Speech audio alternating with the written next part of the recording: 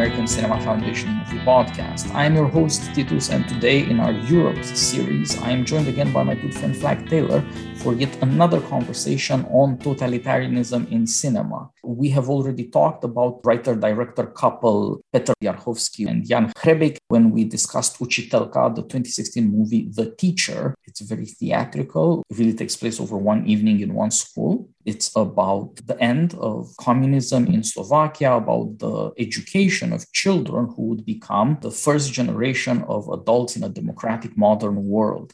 Now we turn from The Teacher to Divided We Fall, the 2000 movie that made Hřebejk and Jarchovský famous worldwide, as the movie was nominated for the Oscar. Divided We Fall is a movie about the beginning of totalitarian tyranny, not the end. World War II in Czechoslovakia, it's about the Nazis and eventually the communists, and how not a community, but one family, really. It's a movie about four people who go through these terrible years of World War II together. It's incredibly funny. I say incredibly because it's quite serious about World War II and the threat to life, to moral integrity, and the fear for the future of the nation as a whole. And yet, Czech specialty, it is very funny and perhaps a lesson in the extent to which comedy is compatible with acknowledgement of a terrible history. Hřebejk and Jarchovský were director-writer couple throughout the 90s. They became very successful early on in the Czech Republic, won recognition and awards, but this was their breakout movie. They have since made others together, including The Teacher, our previous podcast.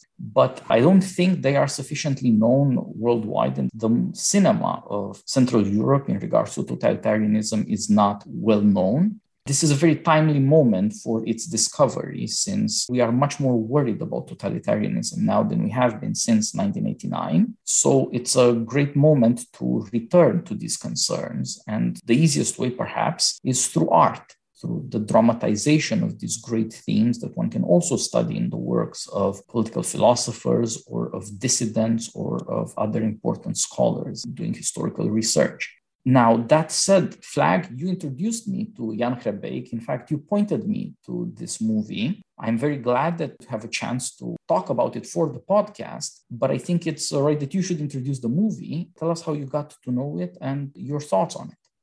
Sure, it's great to be back on the podcast, Titus.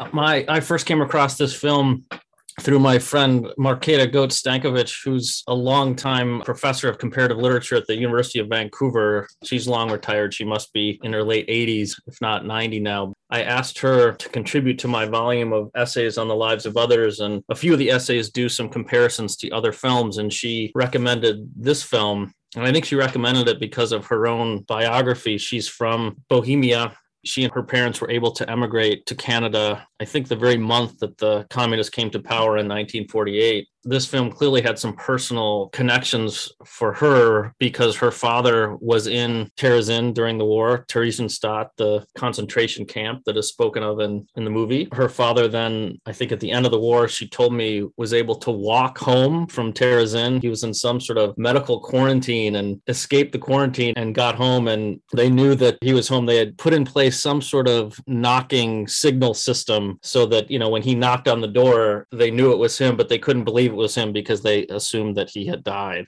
And those post-war years were very tumultuous. And she told me that one of the reasons that they decided to try to emigrate was that she and her family could hear the screams at night of the people that the Czech partisans were punishing. So the aftermath of the war was just too tough to stomach for her parents, and they decided to try to take the family to Canada. So she thought that there were some interesting connections between this film and the lives of others, and the effect that totalitarianism can have on people's behavior and people's thinking about themselves and where their loyalties should lie and how one can escape or not escape personal responsibility.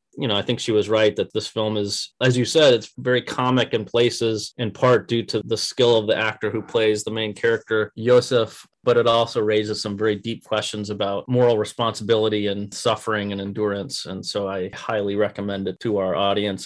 Indeed, the skill in the movie makes it a delight to watch, even though some of the passages are, of course, quite difficult. I would say that one way in which it differs from The Teacher is that it is so strictly focused on one household, Joseph and Maria, husband and wife, on the man they take in, David, and of course, their strange friend, Horst. This theatrical feel, it's very intimate and at the same time gives great expanse to dialogue, the change of places in the rooms, to physical comedy, to suspense, all of it based on this very small location you very quickly grow used to. And of course, everything from facial expression and the alteration of tone is just intensely intimate in that sense. You see and hear and get to know and get used to these characters, and therefore are much more surprised as the plot changes, because every 30 minutes you think you figured them out, and it turns out that there's something more that's happening, that there's some other trouble that comes along that reveals more about them. Kind of makes sense. You have a grasp of these characters from very early on, but at the same time, it's still full of surprises because you're not there yet. You haven't fully grasped what it is that the writer and director want to show you.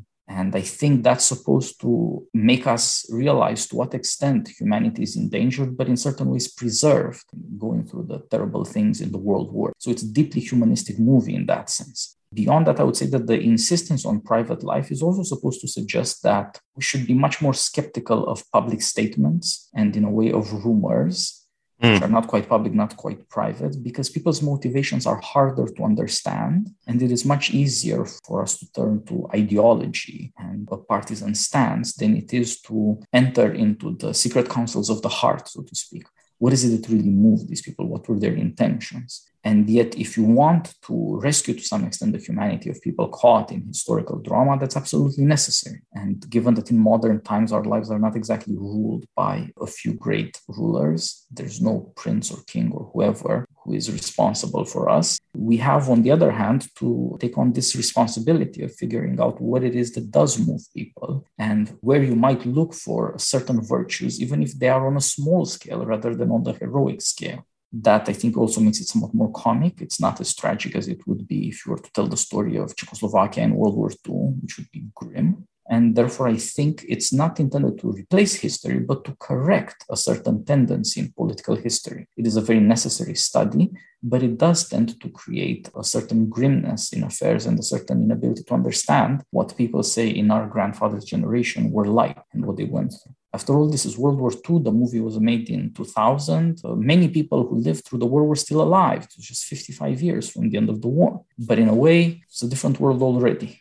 I would say several different worlds passed, since communism was also already becoming hard to grasp and hard to understand. How did this happen? In that sense, the movie is intended, in correcting history, to give us a deeper political appreciation of what it takes for people to get through drama, what it takes, therefore, for us to understand any kind of historical continuity and maybe have a grasp of the national character, not so much of the regimes, since the experience of the 20th century is that the regimes come and go, incredibly violently perhaps, but they do come and go, and the people are still there.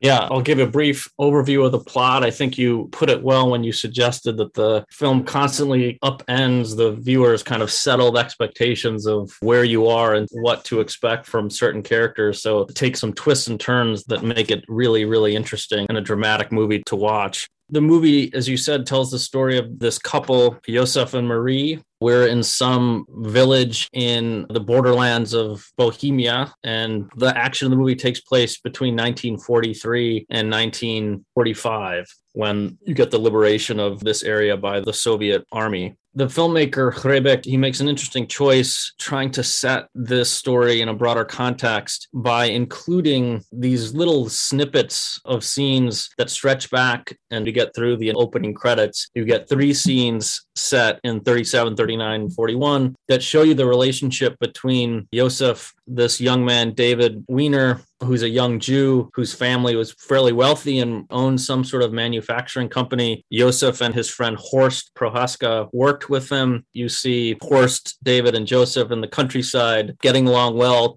joking with one another. 39, you start to see the appropriation of the Wiener's property. And then 41, you see that many of the Wiener family have been shipped to Terezin, Theresienstadt, the concentration camp that's north of Prague. And then, of course, in 43, you see David coming back on the street. Joseph makes the decision to hide him in the cellar. That's the action of the plot, is Joseph and Marie making this decision to hide David, obviously keeping this a secret from the people in the village whom they can't be sure will sell them out. It turns out Horst, who's Joseph's friend, he has a German wife. He has the German name Horst, of course. So he turns out to be someone who takes advantage of his ethnic background and takes a job with the Nazis. Joseph, in turn, once he makes the decision to hide David, agrees to join Horst in working for the Nazis to help him conceal the fact that he might be doing something that he should not. The film really is about moral responsibility, as I said before, and gives you these contrasts between Joseph and Horst, between this other German man named Kepka, who comes in and occupies the Wiener's home. And so the action of the film is watching this drama unfold as Joseph tries to keep this secret as best he can.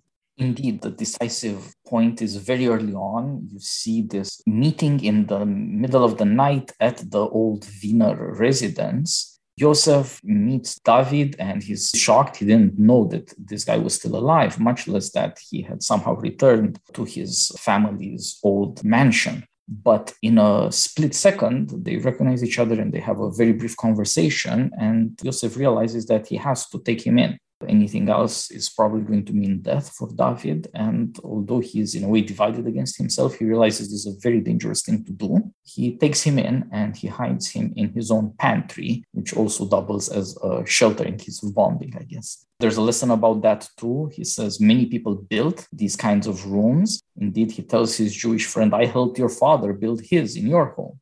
A lot of Czechs realized really bad times were going to come and you would need a place to hide. That emphasizes the need for secrecy and for private life in dangerous moments. And says a lot about Czechs as a people. It's just a very quick moment. It all passes in 30 seconds. When you think about it, it says a lot about who these people are, and also helps to explain to some extent why, although the danger is so great, Joseph is so quickly willing to take David in. Granted, they were friends, used to work for David's family, but that doesn't mean you owe somebody to risk your life. The simple fact that private life is to some extent still Czech, whereas public life is under the control of the Nazis, so that even the Czechs, when they look at one another, they want to see who is suspicious, who might be betraying his people by working for the Nazis and all sorts of other things that occur through the plot. You see that really the only place for humanity is in secrecy. And in that sense, very, very quickly, David becomes something like the conscience of not just Joseph, but his wife, Maria. They constantly fight about the fate of this young man. They constantly fight about the burden it puts on them and other things that are going on in their lives that are difficult to deal with. Above all, the fact that they've been married years and they have no children.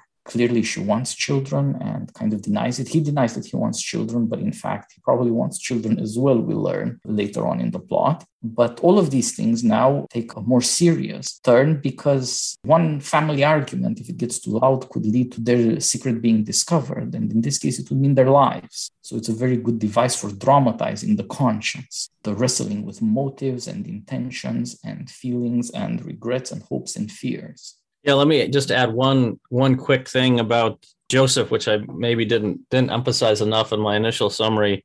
He is, I think I used the phrase, he makes this decision to harbor David, but that might be even too strong language.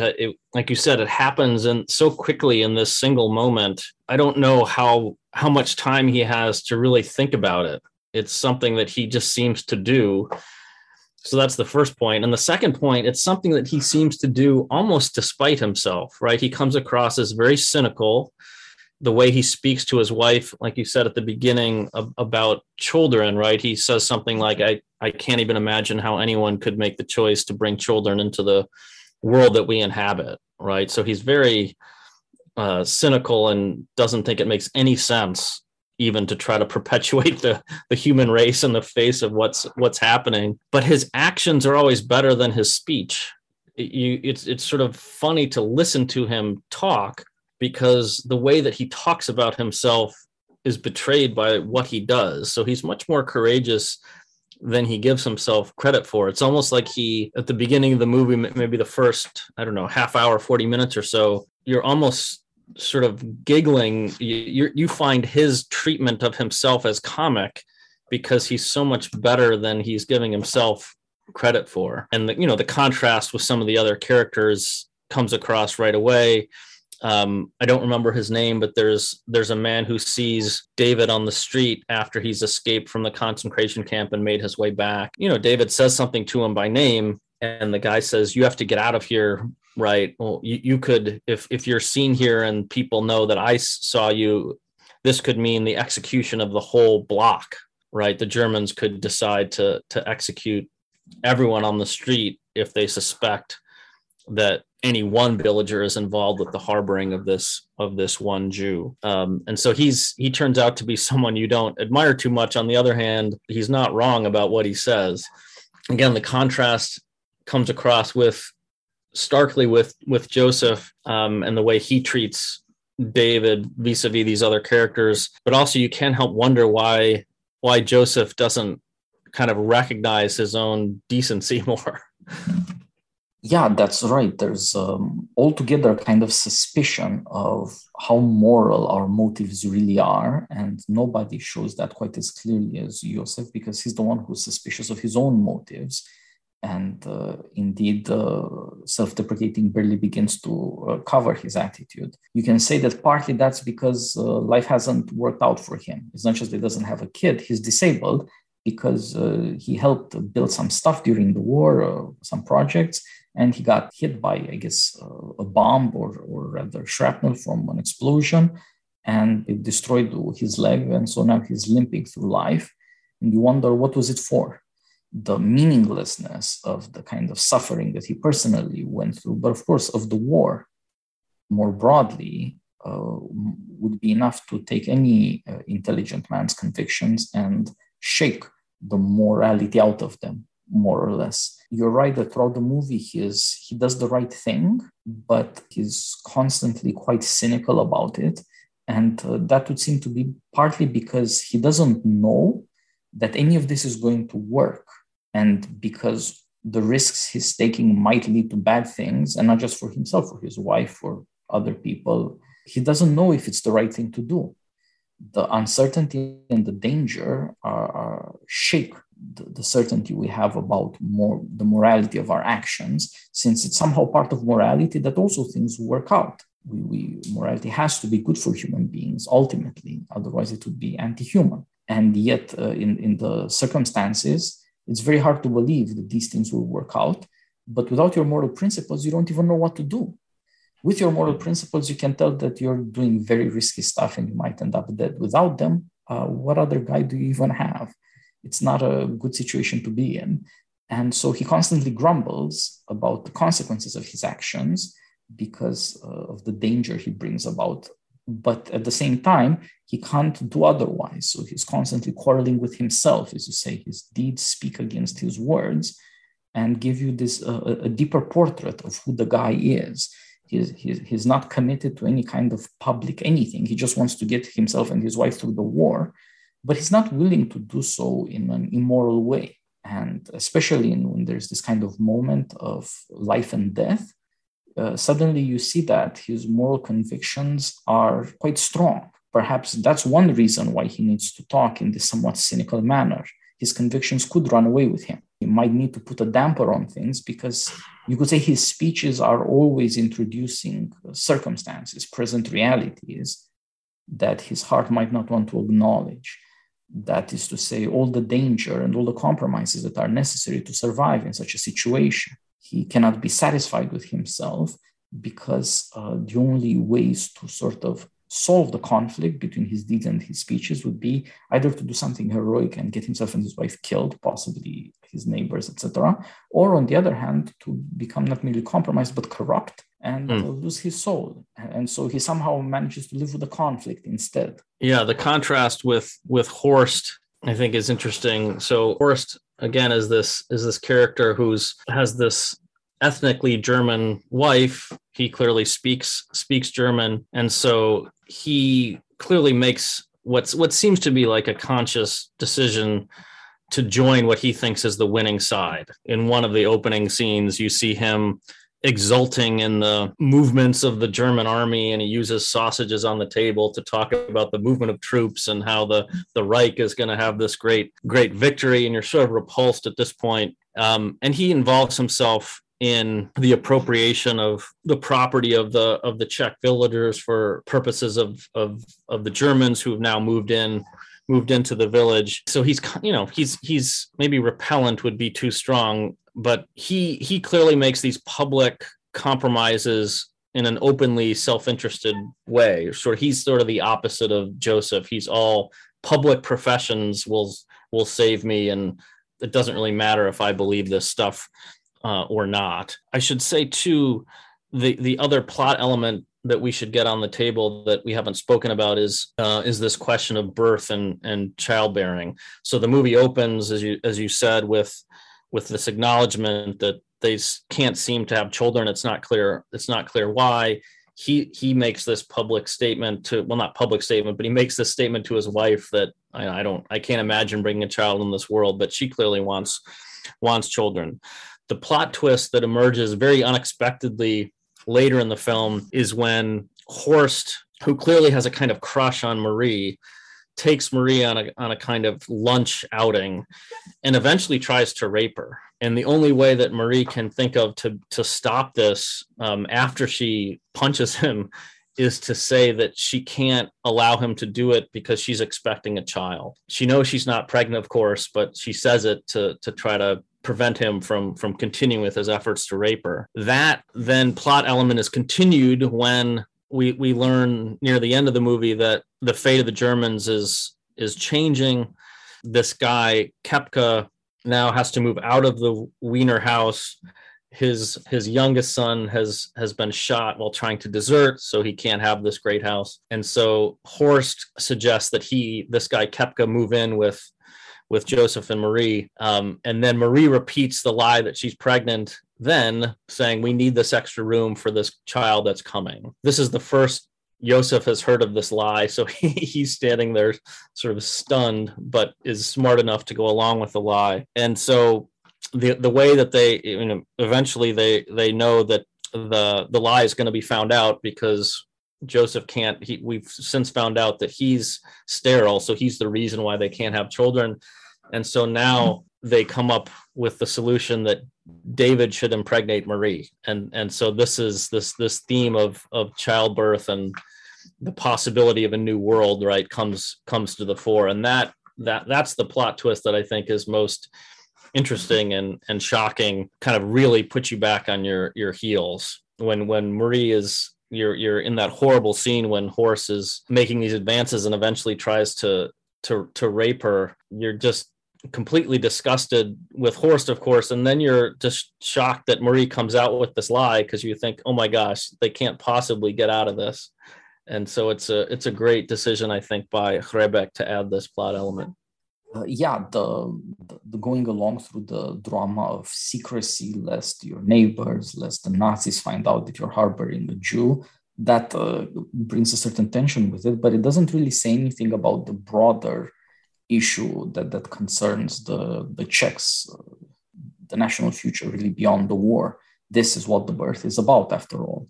It's new life, it's a future, it's life that's untainted by the misery that the parents are suffering through. It's a hope. The wife, on the one hand, she has to try to defend herself that way, saying she's actually pregnant. But at the same time, Joseph, the husband, he goes to the doctor. He's been pushed to it, so to speak, and he does want to go to the doctor and be tested to find out, is he or is he not sterile? And so you can see that it's actually weighing on him too. Although he had denied it before, you could say that there's nothing in the drama of the war that moves him in this direction. It's him. It's something that's been on his mind, and he accepts to work for the Germans in some minor capacity in order, as you said, to hide the fact that he's doing something anti-German. But that compromise once made also opens this possibility of going to visit a German doctor. And there's this grim irony that the doctor is famous for sterilizations, and it turns out that here's a man he doesn't even need to bother to sterilize because he's sterile. And so somehow the notion of birth is over against this problem. It was of the essence of the Nazi war plan to sterilize entire populations and then to execute entire populations, to put an end to races, no more birth. And so it has some kind of symbolic importance for the war as a whole and for the Czech nation in particular, that they survived, they lived. That means new life came into this world. Then there is also this other aspect of it that is incredibly comic, that they're all very embarrassed of themselves, but it is the husband to be cuckolded, Joseph, who is the one who keeps insisting that no, David, who is a very meek character, gaunt, as you might expect somebody who survived the concentration camp, shell-shocked, I guess. And then on the other hand, his wife, who is a fairly strong and determined woman, but for that very reason starts crying and is more than embarrassed by the problem they have gotten themselves into, and the solution he is not merely contemplating, but more or less forcing on them. And of course, it's also a theological joke that Joseph and Mary are going to have a child, but it's not Joseph's child, he's cuckolded. You may look at this in a more Christian light, you may look at it in an atheistic light and make light of the Christian story of the nativity, but that's obviously what's at stake there. Especially because, again, it doesn't really have anything to do with what was happening in the story prior to that moment. But however you look at it, the importance of the symbol is that it would not be enough for the Czechs to have kids, to have a future. They would also have to have a faith, and they would have to have some kind of miracle. That is to say, there's got to be something that guarantees that birth is not going to be, I mean, people have been born since who knows when, and it didn't prevent things like world wars from happening and horror. Why would this world new birth be any better? It relies on a certain hope in divine providence.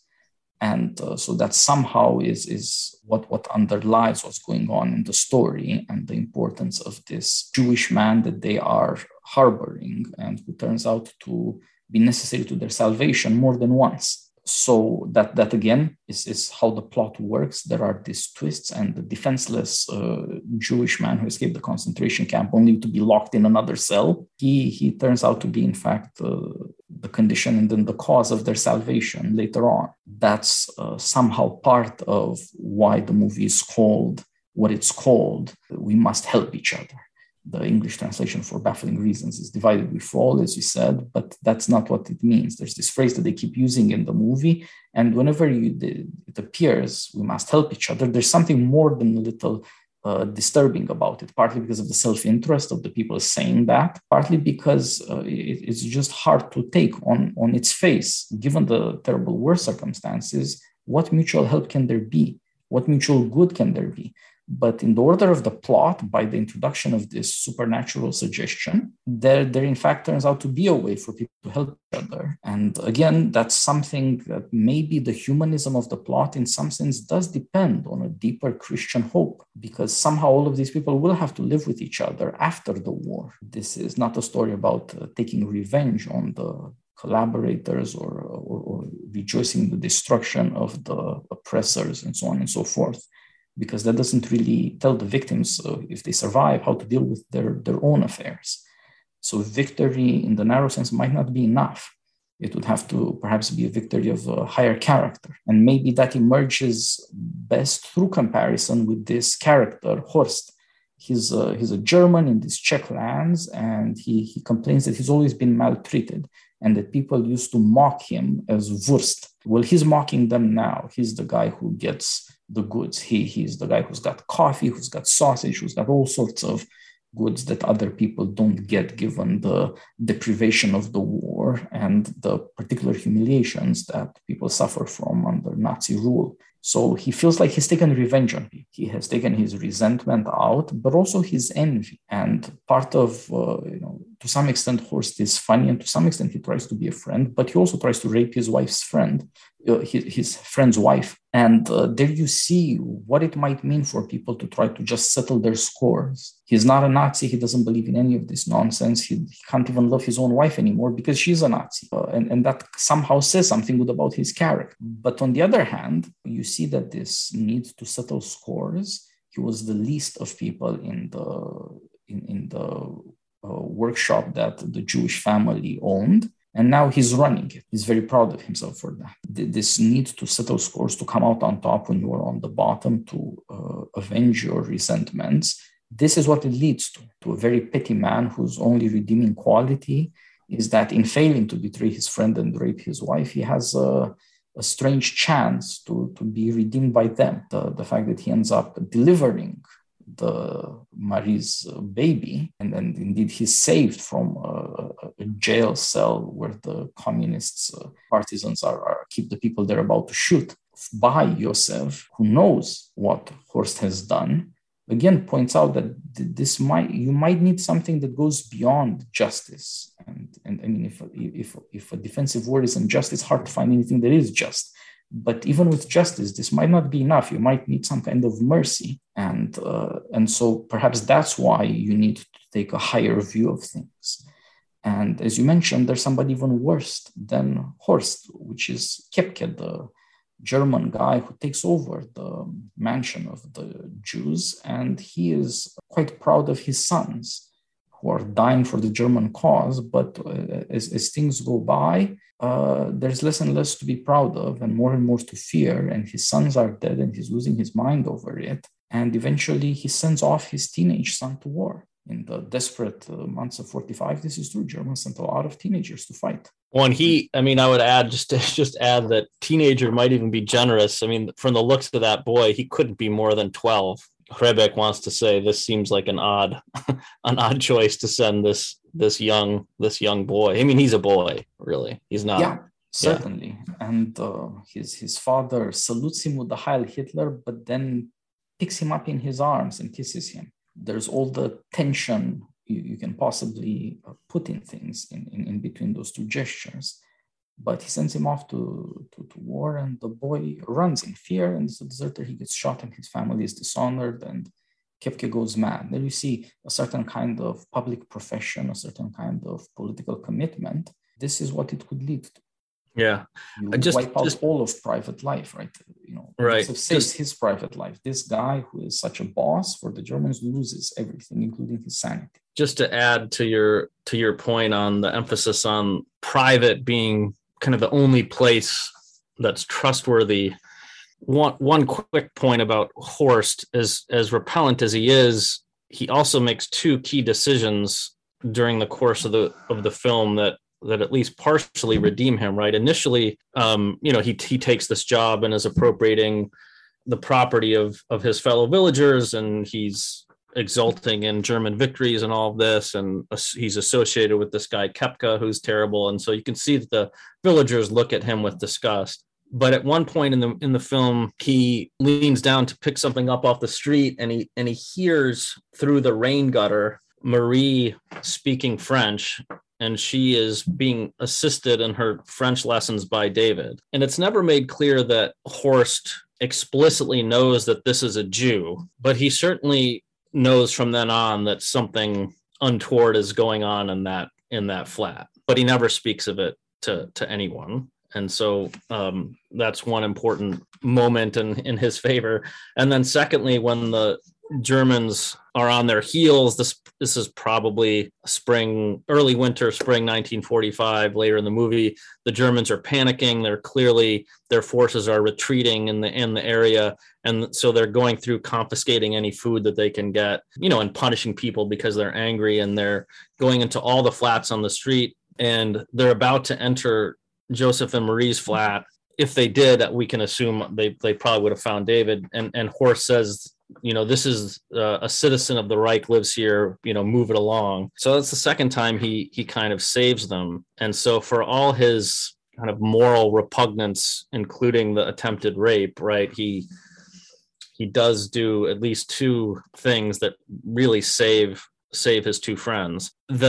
And I guess the scene that really struck me as interesting and as important, it's early in the film, after Joseph makes the decision to work for the collaborators. Horst looks at Joseph and says, you have to learn to adjust your face to give this expression of loyalty. And he gives, and I mean, the facial expression that Horst gives is brilliant, because it's not the facial expression of a militant enthusiast. What I saw, it's the facial expression of just utter vacancy. Right. And so it's Yeah, kind of a exactly. comic, it's a Blank. comic moment, because you're like, you don't look loyal, you look stupid. But and then you see Joseph try to adjust his face, and Horst looks at him and says, yes, that's what I'm after. And so this whole thing, right, is, again, as you emphasize, it's not because he's a Nazi. He's just trying to adjust his behavior to do what he can to survive. And maybe that's not enough and enables him, or not enables, but it doesn't prevent him from doing utterly repellent stuff like trying to rape the wife of his best friend. But you can see the difficult calculations that he's gone through in his own mind. And as you alluded to, he seems to find his own wife distasteful because she wants to move back to Germany, right? And he's like, I don't want to move back to Germany. Who would want to live in Germany? So he's just, the more I think about it, the more interesting character Horst is. Yeah, there is something human about him because in his petty way, Horst embodies a principle of love of one's own. He saves his friends' lives because they're his friends. It's not a matter of principle. There's no reason to think he'd have done the same for their neighbors, but he does do it for them. And indeed, he tries to instruct Joseph into how to pretend to be part of the Nazis. The best he can come up with is indeed a blank stare. But since that avoids any defiance and it avoids the confrontational character of intelligence, it's actually exactly right. It's more obviously possible for a stupid person like Horst than for an intelligent person like Joseph. But that only makes it even more necessary for an intelligent person to dissimulate, to hide. Joseph is somewhat cynical, and that's a dangerous quality to have under a tyranny. Mocking a tyrant or the tyranny or the soldiery or what have you, that is unsafe at the best of times. So in that sense, Horst is trying to be protective of his friend, and his advice is not at all bad. Indeed, he says he doesn't want to leave Bohemia because, for better or worse, that's all he knows. That's his place. He wants to stay there. Of course, his conviction that the Germans are going to win is also shaken gradually. He's much less confident that after the war, it would be really great to be in Germany. But of course, also, would it be great for collaborators like him to be in Czechoslovakia? That is the other danger. And he's quite a fearful guy, tyrannic when he can be, because he caricatures a certain principle of justice, which we can state theoretically as help your friends, harm your enemies. That requires a certain eulogy of strength. This is, you could say, why he can't help himself but tries to rape his friend's wife. He thinks, sure, they're friends, but he's the stronger of the two. And his friend depends on him for all these things that he brings. And so he deserves something in return. He doesn't deserve just to be mocked by his friend. It doesn't occur to him that his strength is not real and he might be in need of salvation himself soon enough. It's very narrow-minded, but it's a character of that principle of love of one's own that issues in the politics of helping your friends and harming your enemies, without which no community can survive. You have to defend yourself. Joseph is comparatively much more contemplative, much more intelligent, but it makes him cynical and also paralyzed. Horst is not wrong to complain that Joseph does nothing. And doing nothing seems safe to an extent, but only to the extent to which the tyranny allows you to do nothing. And of course, to the extent to which your community allows you to do nothing. This sort of apolitical attitude is doomed, actually. Yeah.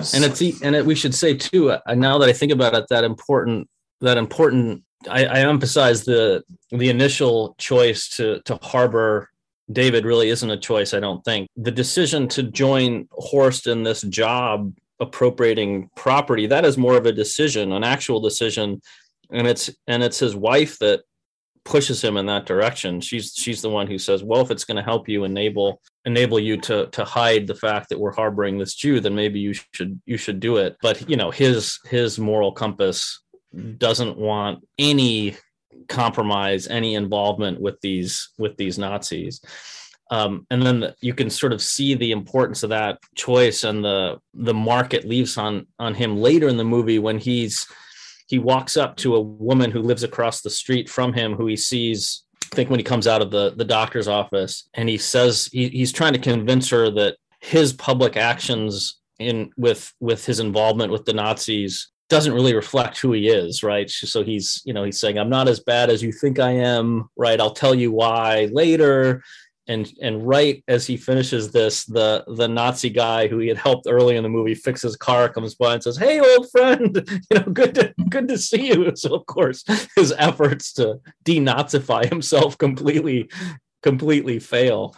But it just shows you I think the film loves to play with this idea of the problematic nature of public professions, right, in the context of totalitarianism, and the insufficiency of what looked to be kind of self-evident loyalties, right? And you could see it took a long time for Czechs to wrestle with this legacy, right? Lots of people criticized Havel when he makes the decision in the 90s to apologize for the expulsion of the Germans, right? And you can see that anger comes out at the end of the film when the Czech partisans and communists are, going around drawing swastikas on people's back, Horst among them. And, you wonder whether all the people who they rounded up and grouped in this kind of makeshift prison, really deserve it. And of course, this is the moment when Josef identifies Horst as a doctor so he can help save his wife. So yeah, that aspect of kind of the post-war difficulty of navigating this moral universe is, as you mentioned, it's going to be a tough few years for Czechs. Yes, indeed. The scene to which you alluded to, when Josef helps a Nazi, is a very good example of this problem.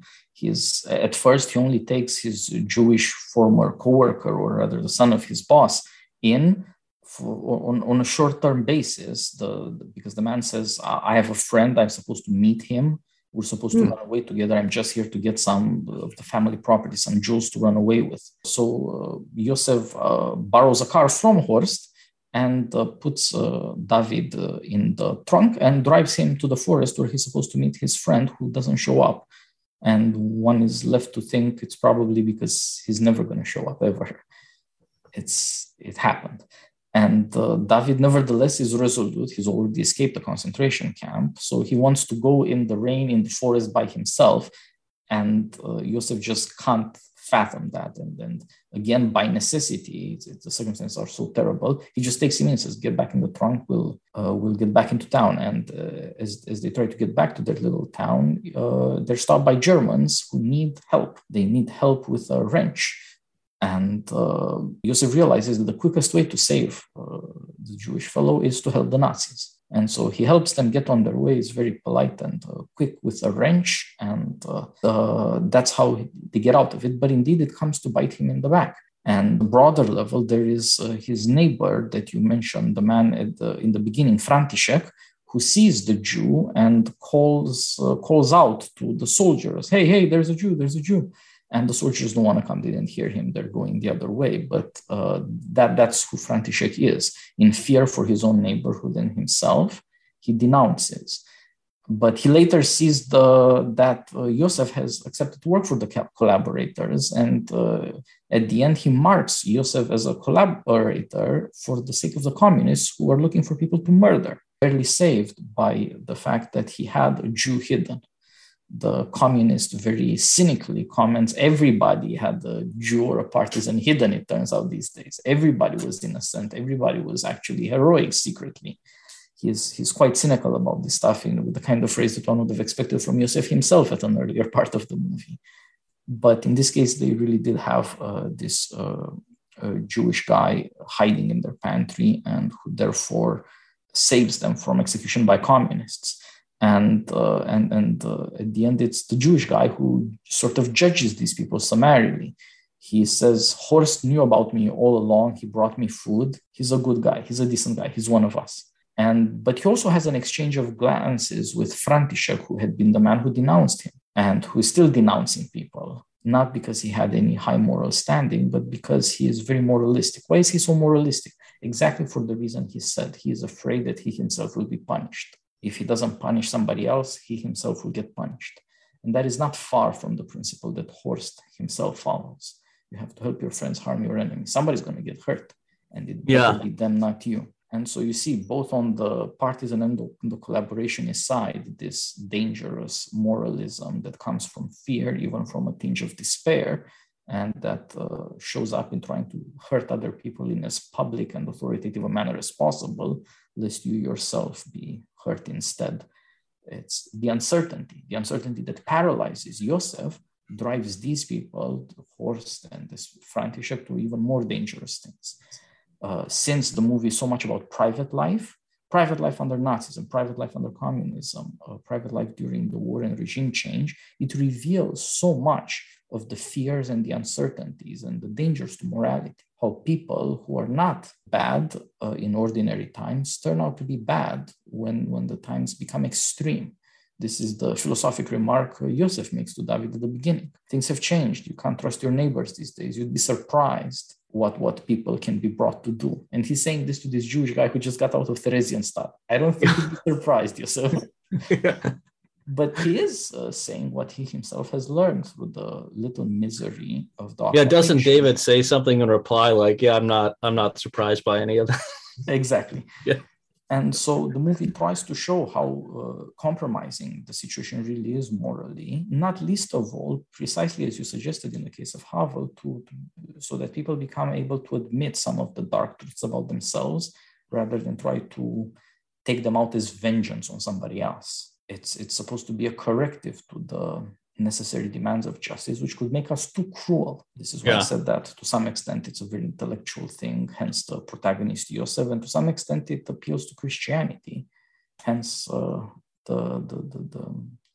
Jewish hope and the Yosef and Mary couple. Yeah, the so-called liberation at the end, right, is treated by Hrebeck not really as a liberation, but I would even say as a kind of continuation of Nazi rule almost, right? I mean, it's really a kind of dark portrayal of what, must have felt like an actual liberation for many people.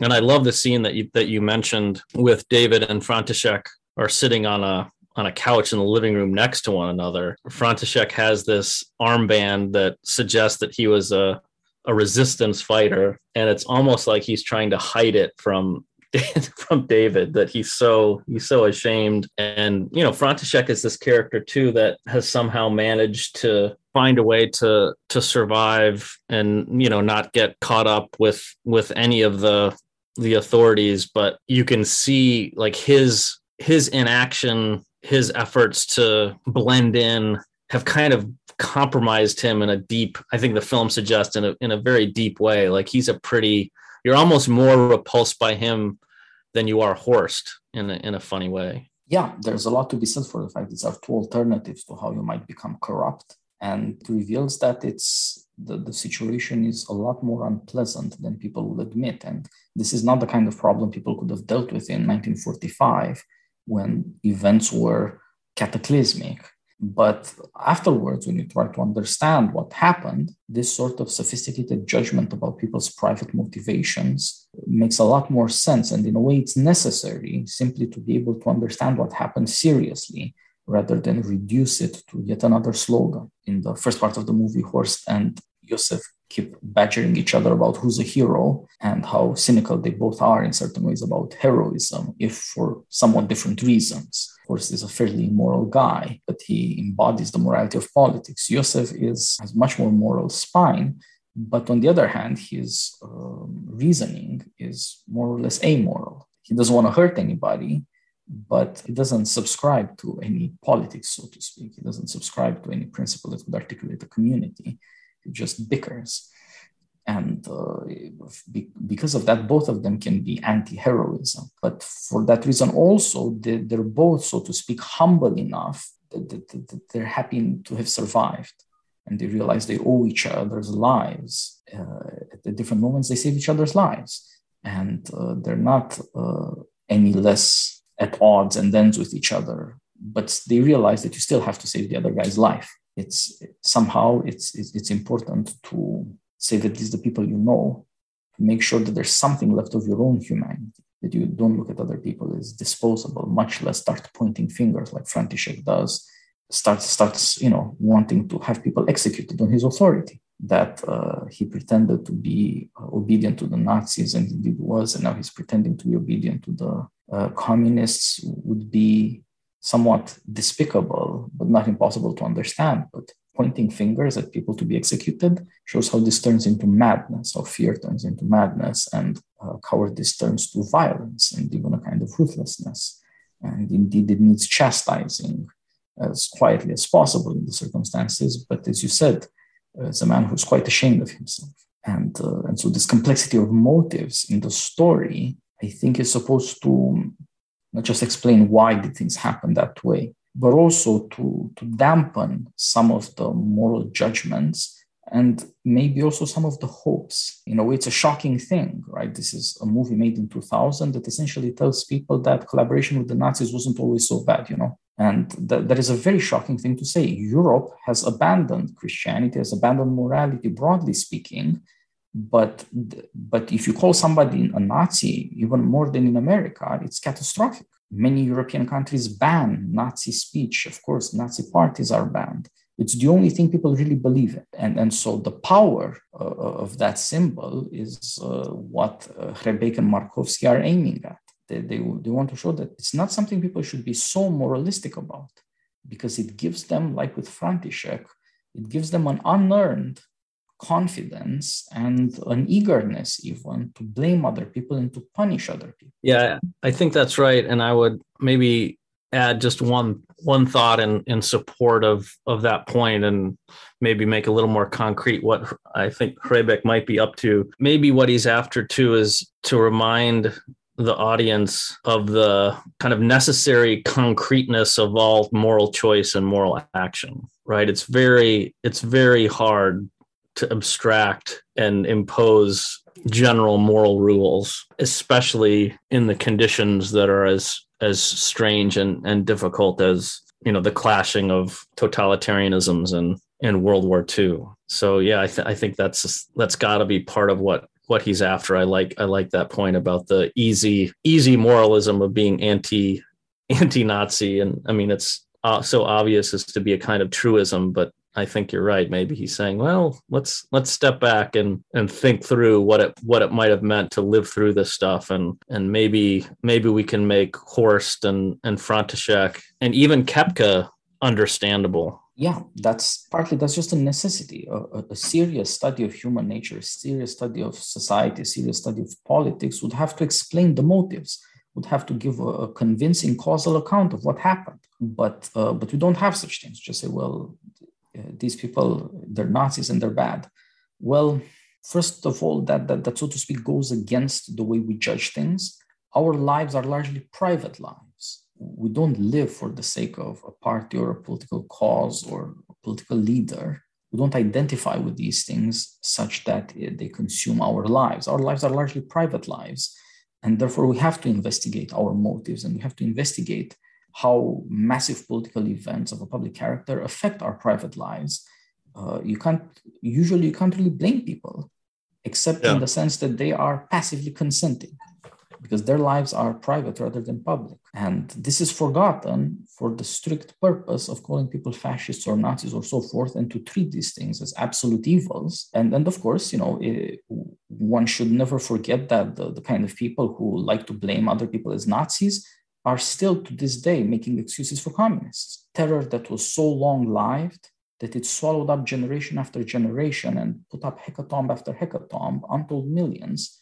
But that's easily excusable, it turns out. You have to start thinking in a more complex way about the problems of I don't know what.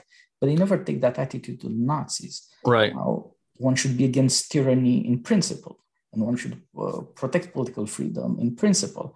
But blaming the ordinary losers, and I guess I would add too that the greatness and ambition of Hrebeck comes out because it doesn't, what you've just been emphasizing, never descends even close to a kind of relativism or non-judgmentalism, right? The evil nature of the Nazi enterprise is on full display throughout the movie, sometimes more explicitly than others, but two moments in particular. You've already alluded to the statement about mass, sterilization, and then I think the most chilling moment of the film is when David recounts what happened to his sister at a camp in Poland, right?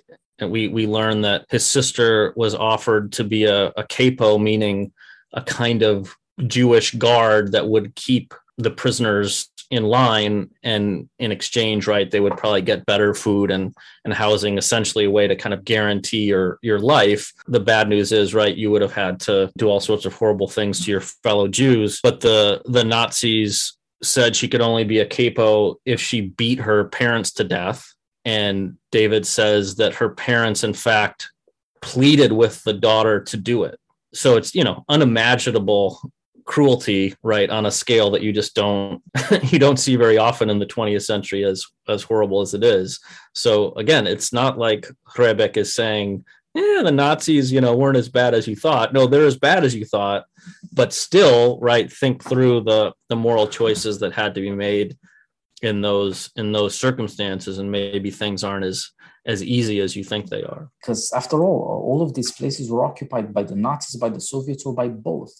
You can't damn everybody for a communist or a Nazi. They were just occupied. A lot of the collaboration, although cowardly, although unmanly, is not impossible to understand. And under the circumstances, it was close to inevitable. There's some room for private life. There's some room for humanity left, but there's not much. Partly, I think that's why Hrebeck and Markowski are so intent through the writing and the dramatization to show you there was some humanity in their lives, okay? The squeezed as they were to the limit, there were people desperately trying to find one human thing to which to hold on as good and in a way even sacred, something that you could not possibly transgress against. And that's what the movie is about, really. And I think he's suggesting that that's a much better basis for national community, for morality, even for a kind of European peace, than this kind of notion that is at the core of the European Union, which is you either do whatever they tell you in Brussels or you're a Nazi. You either approve all these things or you are a Nazi. You either have more EU or it's going to be World War III. It's not just that the moral blackmail is perpetrated essentially by cowards. These are pathetic people. People going around calling people Nazis never fought the real Nazis. Indeed, they're in the business of calling the people who fought the real Nazis, Nazis. But even if they had any moral standing to make any of these claims, it would be basing a community on this kind of horror. Mm-hmm. It goes to the greatest extent possible for storytelling to suggest that community should be based in something else. It should be some kind of mutual forgiveness for mutual help, and also some hope that there will be moral innocence ahead. To the extent possible for human beings, there are things to be hopeful about. And you're right, I think it's very important that the really disturbing stuff comes at the beginning to set the scene and to tell you what your moral hopes should be. Partly, I would say one reason people are so moralistic in our times, they're very hysterical about certain moral claims. In Europe, it's primarily environmentalism. This is what has replaced Christianity as a religion. Elites in Europe believe in one thing, and it's the environment, and they fear one thing, which is global warming. And they don't even realize that that's inhuman, because it's all they can have by way of morality. It doesn't occur to them that that comes from the fact that they simply have too high a hope. Life is a lot harder than people realize. And in a way, Hrebeck and Markowski are pointing out that we've already forgotten. This is a movie made by Czechs for Czechs, say more broadly for Europeans, people who have suffered from the Nazis and communists and who would know these things, but perhaps more broadly for anybody intelligent, sensitive, and interested. But it's also there because it's 2011 years after the Berlin Wall fell. People are already forgetting. People have insanely high hopes of what society can be, of what the situation can be. Whereas in fact, the human situation is often terrible, rarely as terrible as World War II, but often terrible. And therefore, people's hopes should be more modest. In a shocking way, what you see in the story recounted about the family is the self-destruction of morality. Each part wants to sacrifice for the sake of the other, and all end up sacrificed. They stayed pure, but there was no survival. And so there's this question, will morality ever work? You have to accept in those cases where that's possible and it's necessary, certain compromise. Mm-hmm. Practical affairs will always require compromises. And in some cases, the compromises are shocking. But you also have to look to see were these actions compromises in the name of saving something of humanity, or were they not? You'd have to give people the benefit of the doubt, but as the story does, investigate their motives. Is there something redeemable in this? Is there something that proves there's some good things in humanity after all, that you can understand principles of political organization organization, of family, of personal loyalty, friendship, so on and so forth. Those are much more modest than the laudatory and the hysterical denunciations of our times or of those times. But in being modest, they're also a lot more serious, which I think is why when we see these characters, we spend 2 hours with them and we become convinced that it's pretty plausible. This is a better account of what human beings really go through. It's never shrill, but it's convincing. Titus, do you have any opinions on Hřebejk's choice of the kind of scope or mechanics of telling the story? I was just thinking that the alternative to the way that he approached telling the story maybe is Pawlikowski's Cold War, where he's telling similar story about moral responsibility, but the moments that are explored in each time frame are, I guess, more evenly divided, right? So there's a 48 segment, there's a early 50s segment, there's a later segment, and so I'm just wondering what you think, why Hřebejk decided not to do that, and sort of, he could have given you, for example, a much fuller picture of the Wiener family in 1937 and 1939, and maybe that would have been made the film more weighty and interesting because you're really invested in, not that you're not invested in David, but to the extent that you know him better and his family better, you would maybe have been more shocked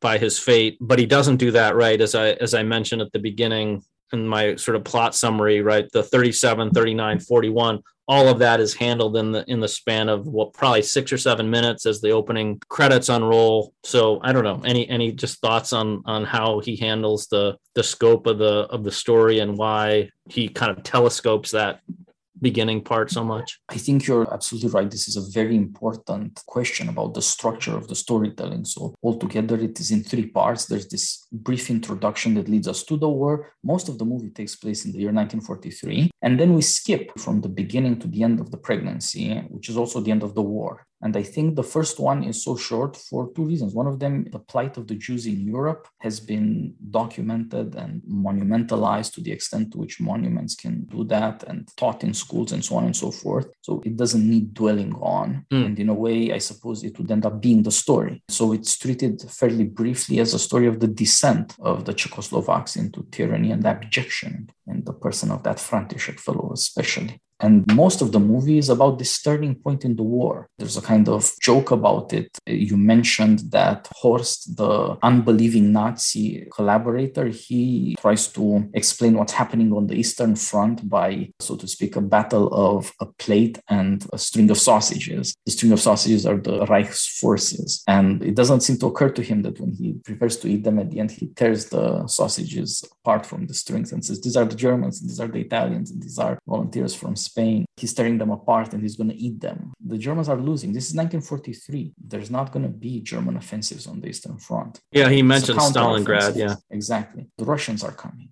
The tide of the war has turned, really. That therefore forces the question, what will there be when the Soviets destroy the Germans in the East? Who will these people be, these Czechoslovaks? What will come of them once the occupation of the Nazis is over? What's going to be left? Somehow, I think most of the movie focuses on that issue. Will there be anything moral, humane, something that you could be proud of or approve of left on the basis of which people could build?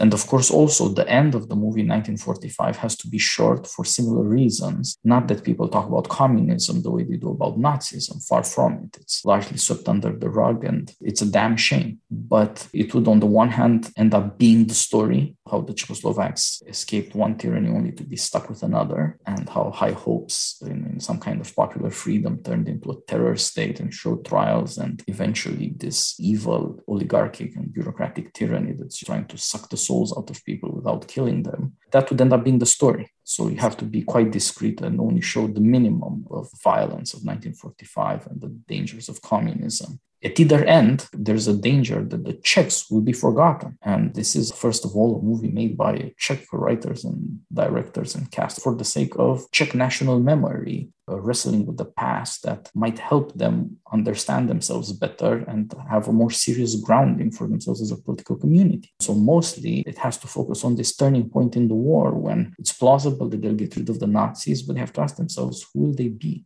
How will they get through this stuff? And will they be able to deal with what we know is coming? That's part of the irony of the movie, that the liberation is to some extent presented as a good thing, because to some extent it was. But we all know that 45 is not the end of tyranny in Czechoslovakia. These people are not going to be happy and free now. What's coming is going to be 40 years of horror. That by itself, I think, is why it's not enough to have a child. It somehow has to be tied up with Jesus. The hope that will get people through would probably have to have a deeper meaning than something like, hey, we got revenge on the Nazis.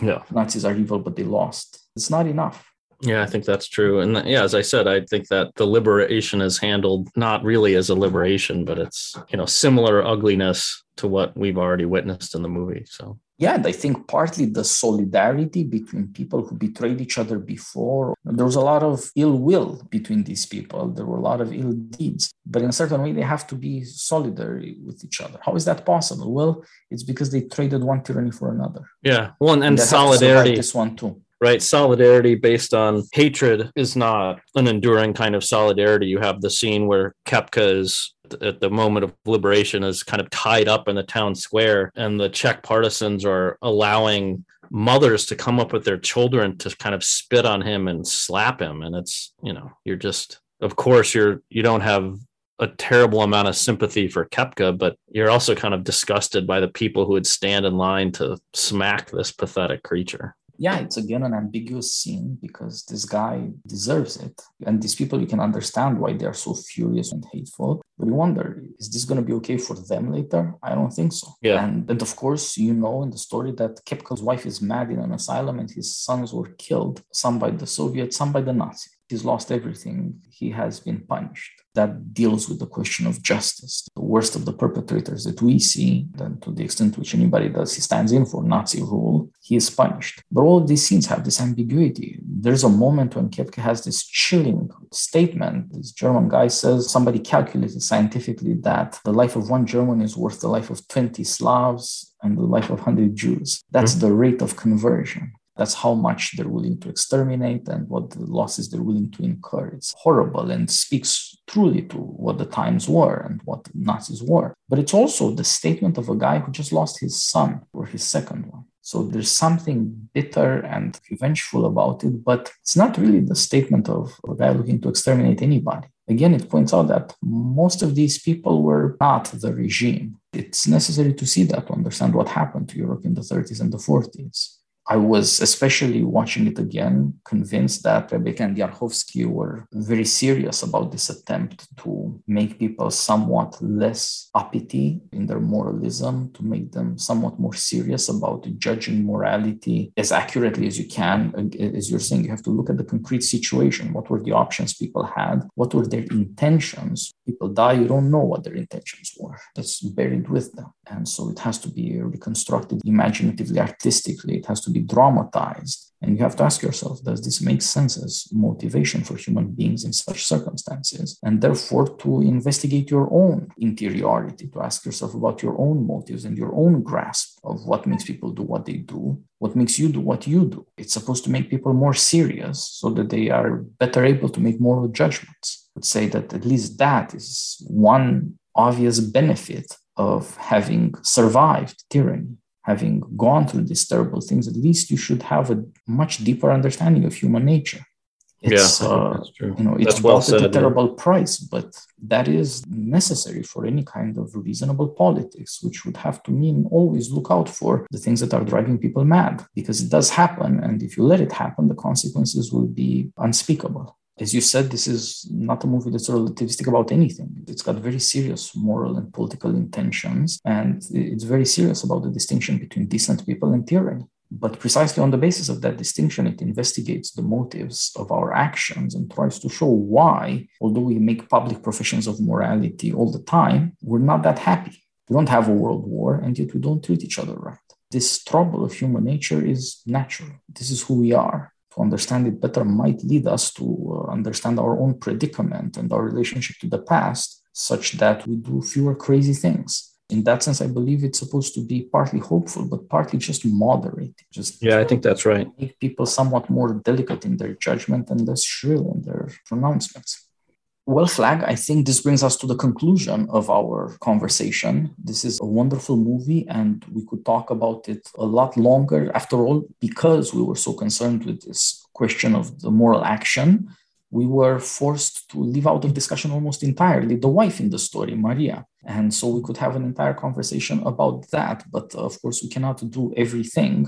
And I suppose partly because we are students of political science, we tend to focus on this aspect, the moral political calculus and the circumstances historically in which people act and the intentions of artists, and do not give as much attention to the wife Maria as well. And I believe it's the kind of movie that does allow you, as you watch it again and again, to think about these characters and to get a more complete picture. So I hope that since we have not been able to do everything, our audience will take it upon themselves to watch the movie. It's very enjoyable, and consider the other things that we have to leave out. Yeah, I agree that poor Maria got short shrift, but yeah, there's a lot for the audience to think about with respect to her. The actress is wonderful. She does a terrific job and provides some ballast to Joseph's wavering, I think, at crucial moments in the film. Yeah, the film is wonderful. It pays repeated viewings. I hadn't seen it in probably 4 or 5 years and was glad to. And so I highly, highly recommend it. Well, Flag, we should get back to some more of these conversations soon. All the best in the meanwhile, and I hope our audience will join us in watching and appreciating this movie. Take care. Take care, Titus. Thanks for having me back.